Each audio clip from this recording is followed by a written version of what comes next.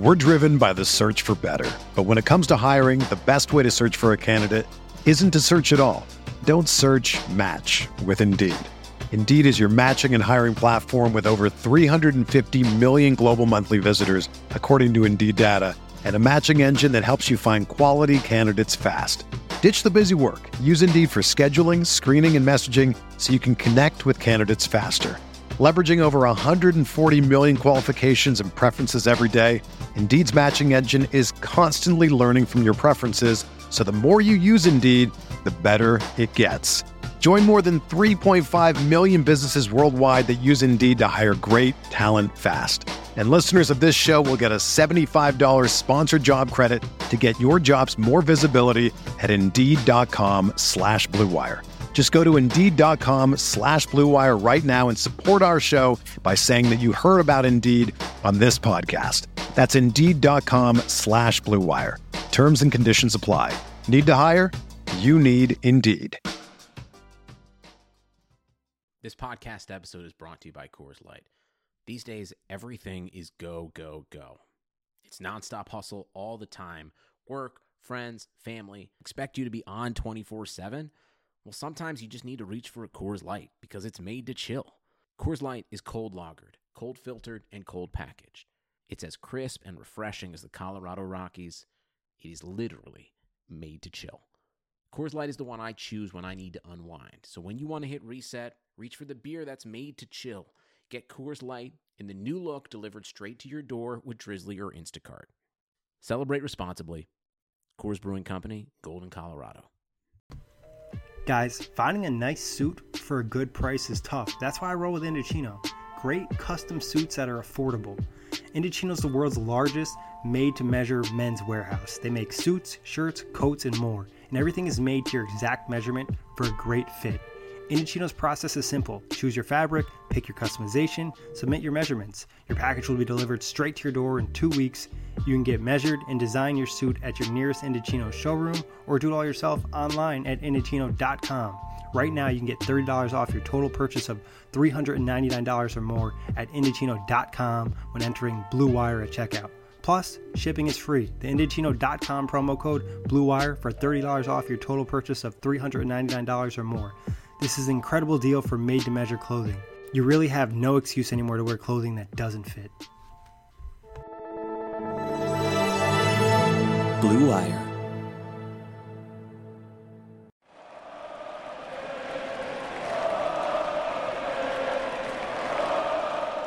What is up, Nets fans? Welcome to the Brooklyn Buzz. I'm your host, Nick Fay. With me, as always, Jack Manuel. And this episode is brought to you by Indochino, ShipStation, and Harry's Razors. What's up, Jack?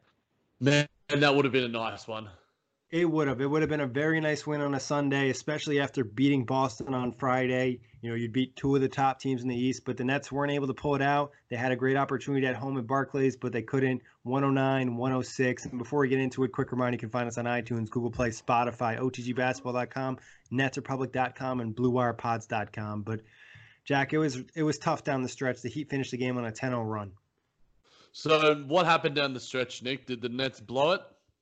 It was some of the Nets blowing it. It was also just the Heat executing better. You know, the Nets had a couple opportunities where they missed shots that they normally hit. You know, Joe Harris had a nice three that he missed. Spencer Dinwiddie missed a driving layup. He also forced probably a three on Jimmy Butler, which he got a partial block on the other end. You know, there was probably could have had better transition defense on a couple of those plays that allowed Jimmy Butler to get moving in transition a little bit and maybe get a mismatch and then get to the free throw line. So overall, the Nets kind of blew the game, but it was also the difference in Miami having Jimmy Butler and the Nets not having, Kyrie Irving or even Karis LeVert out there. Yeah, I mean, it would certainly help having, one or two of your three best players out there. It certainly shows, I guess, if we're looking at it as a bigger picture sort of scenario. We've beaten the Boston Celtics. We were incredibly competitive and probably should have beaten the Miami Heat. In that sense, we're around that range, especially, obviously, we need to figure out some chemistry issues with Karis and the roles, and I think we'll probably chat about that later in the pod once we've dived deep into this game overall. But it's a positive sign, but, obviously, at the end of the day, you would rather get the win than just look at positive signs. Yeah, 100%. I think it's positive you can compete with a team like the Heat without your stars, but overall, you want to get better possessions down the stretch. And I think it was somewhat of the Heat just turning up the intensity. And like I mentioned, having Jimmy Butler, but they were just playing a little bit more physical, executing a little bit better. It's like they just turned it up and the Nets didn't at that time. And that's what cost them the game. But there was also a lot of mistakes in this game where the Nets could have put themselves in an even better position to win at the end. Yeah, I mean, to score 65 points in the first half to 58 and then to close out with only 41 points in the second half, it shows that Miami did really crank it up on defense, and they have, some all-worldly defenders in the likes of Bam Adebayo, Justice Winslow, and obviously Jimmy Butler too. They are just incredibly talented players on that end of the floor. But I guess we'll dive deep into the players first, Nick. Jared Allen's injury, you were telling me a little bit about it. You calling Jimmy Butler dirty? No, I mean, I don't think it's dirty. It's just typically a play you see, but he definitely kind of undercut Jared Allen on a box out. Jared Allen fell in his hand. He had it taped up, had ice on the bench, and you can kind of tell he went back to almost being last year Jared Allen, where he just wasn't as aggressive in terms of attacking the boards or attacking inside or even being as impactful defensively. So he was out of his game. It was almost like this would probably be one of the few games this season where DeAndre would probably play better than him. Yeah, and I mean the minutes were exact for both of them, 24 apiece. So obviously Jared Allen still had 12 rebounds, had 4 points. Those a little bit of foul trouble as well to go with the injury takes you out of your psyche. But obviously he's going to have those up and down games. He's still only 21. But some of the other starters, Nick, it seemed like we relied a lot on Spencer Dinwiddie and Joe Harris. Garrett Temple, when he's on hitting the three ball, and Taurean Prince, it certainly hurts the offensive spacing and the scheme in general. And against a Miami Heat team who know how to really lock in defensively, when you're hitting those threes, only to go 33.3% from the perimeter, it hurts overall because we really want to give ourselves a little bit of leeway. And obviously, when you can't score down the stretch as well, it just hurts the team all around. Yeah, and I think when Miami's giving so much attention to Spencer Dinwiddie, especially a lot of double teams off the pick and roll, blitzing him, attacking him, just forcing the ball out of his hands, specifically in that second half, you need guys like Taurean Prince and Garrett Temple to not only knock down their shots, but make a couple more plays. And we've seen in the past, both Prince and Temple are just more effective players, even not shooting when they knock down their threes. How was the defense from those two? I think it wasn't amazing. None of it really stood out. I think Prince had a couple good plays, and he also had a couple of bad plays. It's been pretty consistent for him all season. Garrett Temple, I thought, did a solid job. But Jimmy Butler is just a good player. I think out of people who defended Jimmy Butler, David Nwaba did the best job. Oh, we're going to get to that, boys, soon. And we might as well rename this podcast the David Nwaba podcast because we love that guy. Or maybe the David Nwaba, Joe Harris, Carlos Levert podcast. But that's for another day.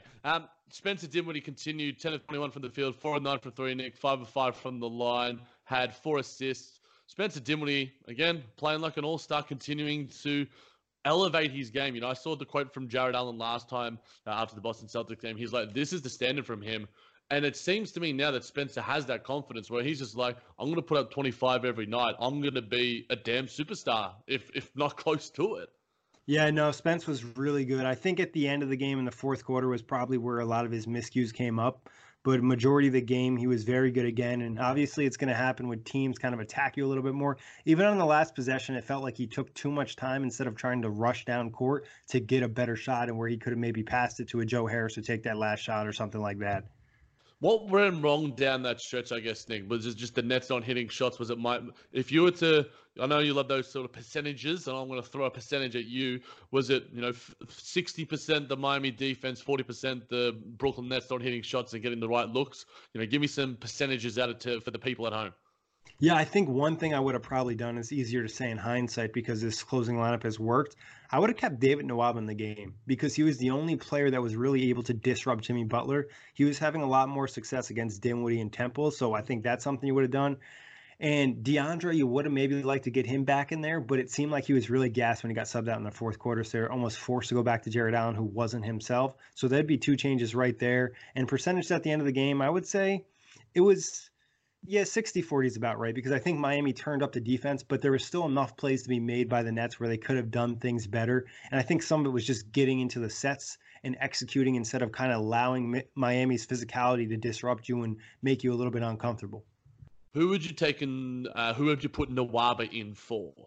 Probably Garrett Temple. Okay. Temple wasn't really hitting his three, and Temple was the guy you're going to throw in Butler. So I think you do that. And, Nwaba was actually somewhat effective offensively in this game. Yeah, 10 points, 407 from the field, did hit a 3-ball, had some rebounds, had a block as well. Let's get to him.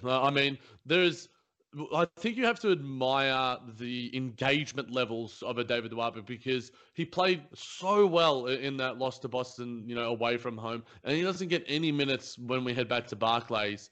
And then he's thrown in again tonight and plays probably an even better game from everything that I've read. How good is this kid in terms of just the energy that he brings? It's almost like, defensive version of Rodion Kurucs in a lot of ways. Yeah, no, he is good defensively, and like a Jimmy Butler matchup is almost like the ideal matchup for him because he has the size and strength to defend a guy like that, where Jimmy Butler, a lot of muscle guys, a lot on post. You didn't see that with Nwaba. Also, we know about his wingspan. He had a nice block in this game too. And offensively, he was just kind of attacking inside. When Miami would try to hide a smaller defender on him, be like a Goran Dragic, he would attack him at the rim and just use his size to get up there and lay it in. He also had a nice spin move and a transition bucket in this game. Got a little bit of confidence, but you could feel the energy he brought to the squad. Well, we'll get to one of the questions from a regular co-host on this pod, and Will Jackson brought this to us, Nwaba versus Musa. I'm assuming this means long-term, so I guess we'll get to this one and talk about it because we are on the topic. Tell me, before we do though, Nick, tell me a little bit about Dzanan Musa's game today. Yeah, not another bad game for Dzanan Musa. Just overall, offensively, he's not finding a rhythm, and he's just trying to do too much at times. And then defensively, he'll show some spurts, but he had one play in this game where he got beat on a backdoor cut where he was just straight up ball watching. So Musa's not doing enough things on the court very well to not play a David Nwaba. Yeah, it seems to me one thing, and I can't remember if I've taken this from someone, I think I might have, and I'm sorry I'm not crediting you, but Dzanan Musa's getting much more leeway than some of the other guys that have been coached by Coach Kenny. If we're looking at, D'Angelo Russell, Caris LeVert, as guys that I can rattle off the top of my head. Even Dinwiddie, yeah. And Dinwiddie too. Why is he given this leeway? It's a great question. I think maybe it's a little bit of force that the Nets are thinking maybe we can get this guy going. He could be that offensive punch off the bench. Or maybe it's Sean Marks wanted to get a better view of what Musa is and kind of make a decision on him moving forward. But overall, it just seems like from a body perspective, Musa's body is just not ready to compete against NBA guys. If you look at his arms, they are skinny. Like he just does not have size and muscle to compete with NBA wings on a daily basis. Yeah, and I don't think he has the burst of speed. I'm not saying he's slow by any imagination, but, we saw Rodion Kurucs last season, and we mentioned about like sort of how frail and skinny he sort of was. But he makes up for that with just insane length and speed. And aggression. Much better aggression and a much better defender and a little bit smarter in terms of, what he was doing last season. And so I guess going forward, Nick, I don't know. I think I mentioned this on the last part. I know you were a little bit more skeptical. I guess we sort of talked about Pinson as well. Is Nwaba at the top of the rankings when it comes to, I guess, the ninth man in the rotation between those three? Yeah, I think so, especially when Kyrie and Caris are back. We kind of talked about on the last show, when you have playmakers and good offensive players that can do things on their own, it's easier to have a David Nwaba out there when you're running out, Theo Pinson, and you want to give him some help. You want to maybe have a guy like Moose who can handle the ball a little bit. But those other guys feel confident being the only ball handler, or you can just stagger the minutes with all three of being Spencer, Caris, and Kyrie, where you don't have to worry about ball handling duty. So it's easier to play Nwaba. Yeah, I think Nwaba has to get minutes. I just love every single night. Early in the season, we sort of were skeptical about him. And then, we were talking about whether Wilson Chandler would take over, him, and he would be the one on the out. And we're going to get to that question soon from another listener. But we've got to stick on this game. We've spoken about, David Nwaba. We've spoken about the most of the starters. We haven't spoken about Joe Harris.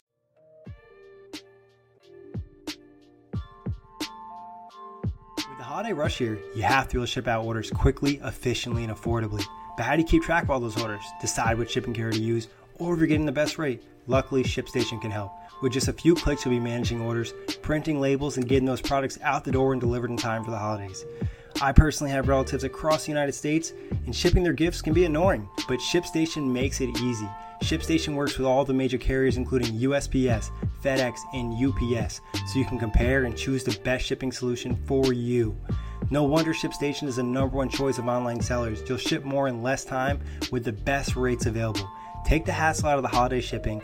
Let ShipStation help you handle it all with ease. Just use my offer code BLUE to get a 60-day free trial. That's 2 months of no hassle, stress-free holiday shipping. Just visit ShipStation.com, click on the microphone at the top of the page, and type in BLUE. That's ShipStation.com, enter offer code BLUE. ShipStation, make ship happen. Humans have been shaving for thousands of years, and the secret to a great shave? It hasn't changed. The ancient Greeks didn't need a flex ball or heated handles, and neither do you. That's why Harry's doesn't overcharge to add gimmicky features to your razor. They focus on delivering what actually matters: sharp, durable blades at a fair price. You know, I personally enjoy Harry's. Low price, close shave, keeps my beard edged up nice. You know, they're quality, durable blades at a fair price, just $2 per blade. They've cut out the middleman. It's a German blade factory that's been honing precision blades for a century, which means you're getting an incredibly high quality blade at factory direct prices. Harry's is super convenient. Send the subscriptions right to your house. And listeners to my show can redeem their Harry's trial set at harrys.com/bluewire. You'll get a weighted ergonomic handle for a firm grip, a 5-blade razor with lubricating strips and a trimmer blade, rich lathering shave gel with aloe to keep your skin hydrated, and a travel blade to cover your razor dry and easy to grab on the go. Go to harrys.com/bluewire to start shaving better today.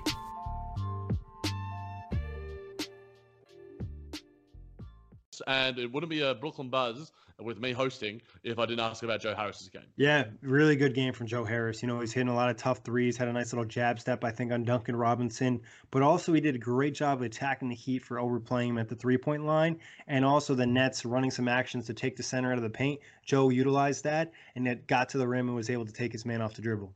He also, I think, has a hesitation move in this game.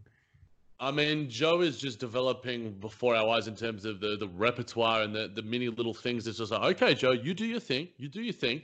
But in that sense, Nick, is Joe underrated for his intelligence as a player?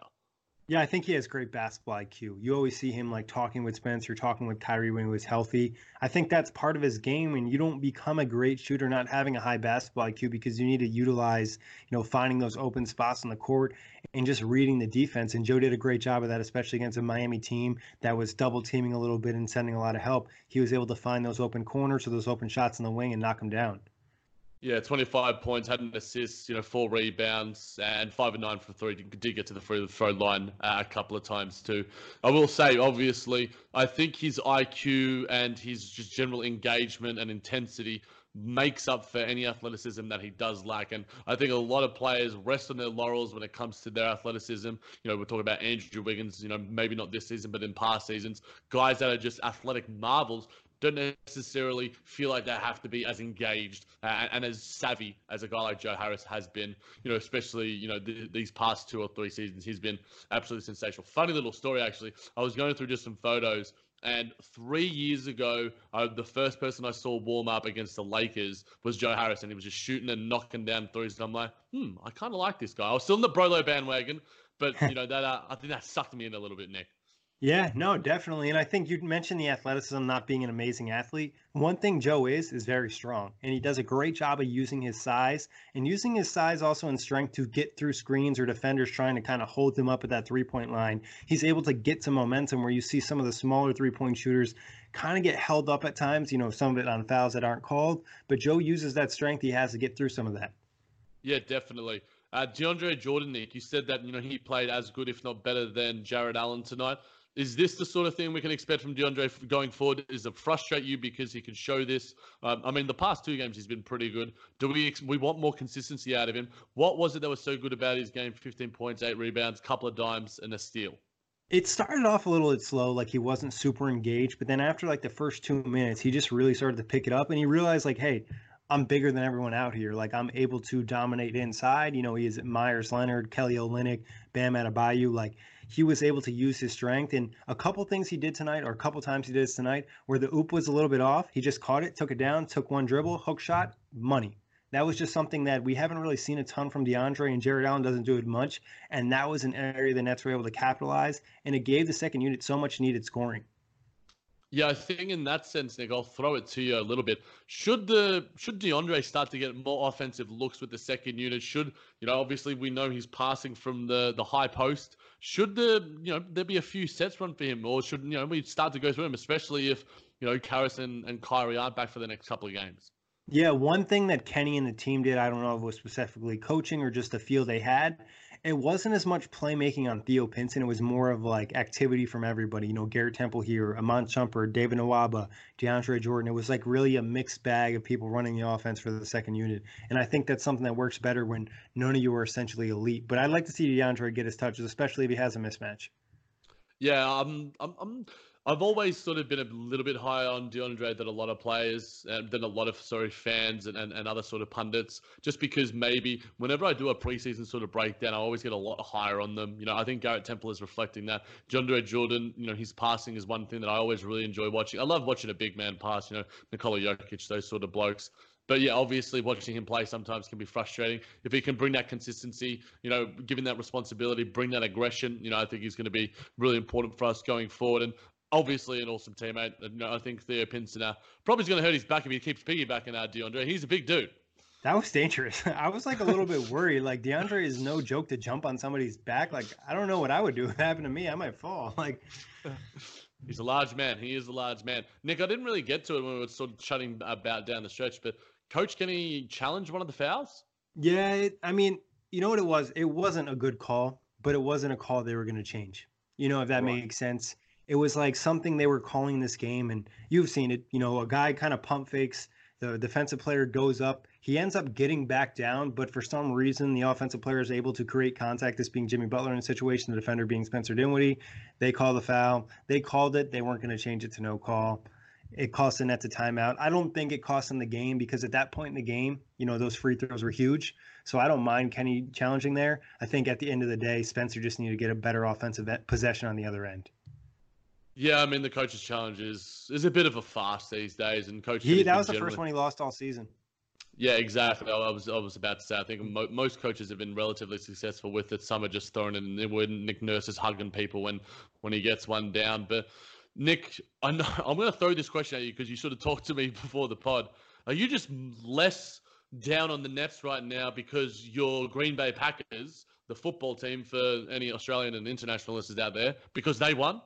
Yeah, you might not want to mention that I'm a Packer fan. They beat the Giants, and a lot of Nets fans are Giants fans. But yeah, I just wasn't that down because it felt like the clear difference in this game was that Miami had Jimmy Butler in the clutch time, and the Nets didn't have Kyrie or Karras. Yes, they had Spencer, but like I mentioned earlier, the Miami did a great job of disrupting him in the second half and just making life so difficult for him. And other guys weren't able to step in that opportunity. Like down the stretch, and I said it before, Joe Harris had a three, Taurean Prince had a shot in the paint, Spencer had a layup he missed. Jared Allen had a tip on it. So it's not like there were opportunities to win. They just didn't execute. Sometimes that happens. And, a lot of the fans are feeling like, oh, well, we just executed over the last 2 weeks. Yeah, we were playing bad teams. Miami is a good team. They play good defense. They turn the intensity up, and they have an all-star level player. Yeah, I think for the most part, obviously, I wasn't lucky enough to watch this game having been at work, sorry. So for me, I'm going to be frustrated a little bit about it, but I think for the most part, the reason why I guess I probably get a little bit frustrated more and on the buzz and such is because we do game-by-game recaps. Whereas most other places, when they're recapping their teams, will look at as a sort of, 5-game stretch. How'd the Nets go? Well, if you're looking at it overall, the Nets have probably been exceeding expectations. Even with our guys out, versing teams like the Hornets and the Cavs, the Nets don't necessarily have an insane amount of talent. Without Spencer Dinwiddie going off, Joe Harris hitting his threes and Jared Allen rebounding like a madman, we don't have some of these wins because, the Nets aren't necessarily that talented. Playing Theo Pinson and Janan Musa, regular minutes, it makes you a negative team, and you have to do it because they're the only bodies on your roster. And with Wilson Chandler out, a guy we're going to speak about very soon, thanks to one of our listeners, it certainly hurts the rotation, hurts the depth, and makes you a lesser team. So I get it. I think it's probably frustrating because we played so well against Boston. We got that win. It would have been nice for momentum, but there's still another 62 games to go in the season. And I think the fact is, Garrett Temple didn't have a crazy game from three, or Jared Allen didn't have, 20 points and 16 rebounds or something like that for the Nets to win. And that was what was missing because there were too many mistakes in this game. And a lot of people point to the 10-0 run at the end of the game, but offensive rebounding, 16 offensive boards for the Heat. They were able to get some easy putbacks. It seemed like there was a couple ticky-tacky fouls that the Nets, committed on and one attempts that just weren't necessary, or just like if you're going to foul a guy in that situation, foul harder. And then also there was some sloppy turnovers turnovers on plays that they just didn't need to make. And then they just had mental lapses defensively, not only in half-court sets, but some of the transition defense I felt like could have been better. So the game wasn't lost just in that last, 1 minute and 45 seconds. It was lost throughout the game where they didn't capitalize on some of these small plays. And like you mentioned, when you're not healthy and you're not fully talented, you're not going to be able to commit those mistakes and still win a game. Yeah, that's a very fair point, my friend.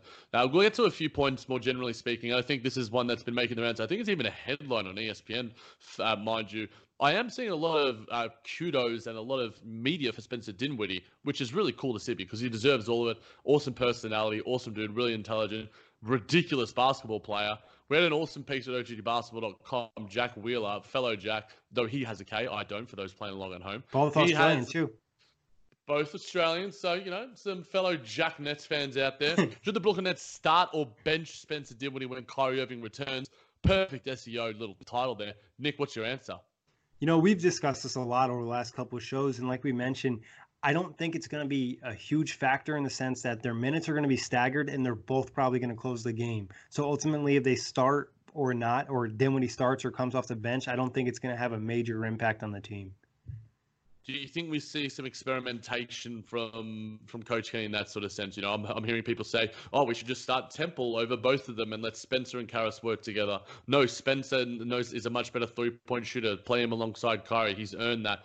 I think that there's probably going to have to be dialogue. There's a lot of different things at play, and I think Coach Kenny, I guess it's somewhat of a luxury to have at the same time, but it's also a negative because we need to make it work quickly because if we want to be a competitive team in the East, it's going to have to figure itself out sooner rather than later. Yeah, if you want to be a home court team or at least attempt to be one of those middle seeds, you need to start getting things together. So it's an issue, but it's not like the worst of issues. It's not like what they're dealing with now where they just have no options and they have to play lesser players. So at least it's like, okay, we just have to find the right combination. And maybe that is it. Maybe, Spencer and Kyrie will work better as starters and Karras can run the second unit. So there's a lot of different dynamics, but we're not really going to be able to know until guys are healthy and how they gel because even the amount of games they play together is such a small sample size for new teammates.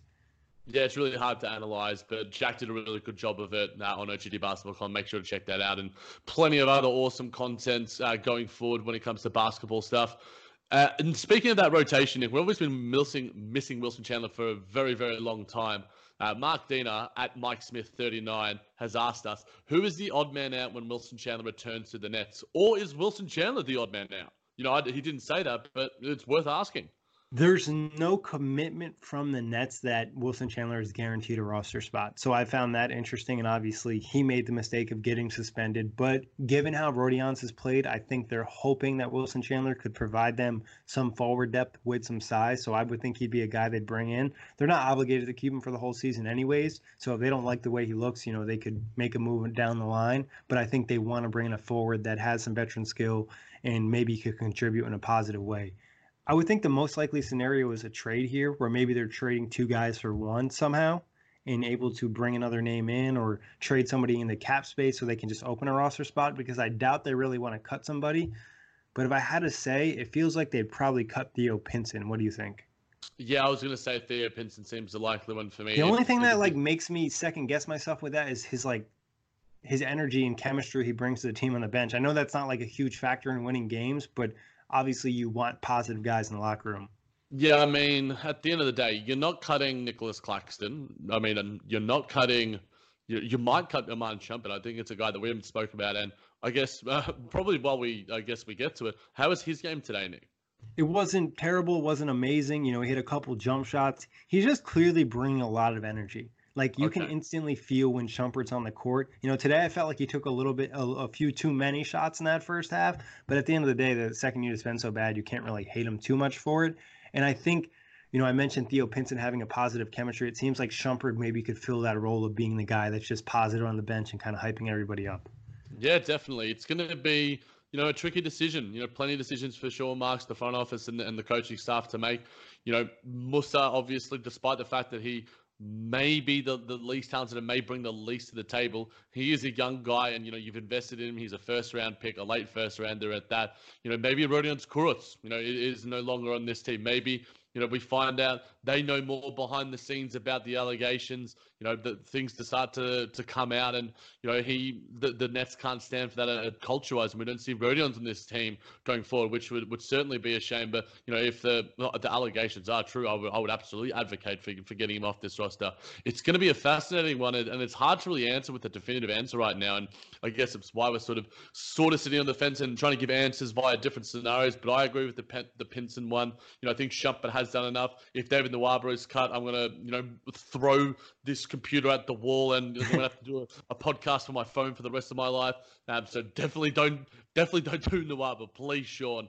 But yeah, it's certainly going to be one to track going forward, because it's almost when we have the full kettle of fish, a full kettle of guys on the roster, a solid rotation. We spoke about preseason, the fact that the Nets do have depth again. We have upgrades at a lot of spots on the roster. And while early on it certainly was hard to sort of speak about, when we do have three guys who will play rotation minutes back, Kyrie, Karras, and Wilson Chandler, it's going to make this team a lot better, because it takes away minutes from Pinson, Musa, and maybe some other guys. Yeah, and I think the fact is, like, other guys are able to get even more comfortable and take their games to another level where they'll help more with the bench role. Like a guy like Garrett Temple, if he gets benched, you feel so much better bringing a guy like Garrett Temple off the bench after seeing what he could do as a starter and him getting so comfortable. And like you mentioned, like, you're literally just upgrading minutes, like 30 to 40 minutes a game that are going to Pinson and Musa with Kyrie Irving and Karis LeVert. And then you're digging to some other guys, so the team's even more well-rested, where I think there's even been certain periods over the stretch having so many games where they could have just used an extra body to play. Literally, if we had Shabazz Napier over this stretch, I think the Nets would have probably win this Miami Heat game, maybe even been more competitive in the Boston Celtics game as well. It just helps having NBA ready bodies, and Pinson and Musa are very good G League players at this stage. They're poor NBA players because they're forced out of their comfort zone a little bit. They've had moments, and I know Pinson has had his moments. I know Musa will hit a clutch bucket here and there, but right at this point in their careers, we need Kyrie, we need Karras, and the development will be good for them in the G League too. But any final thoughts, Nick, on this matchup and generally about the Nets going forward?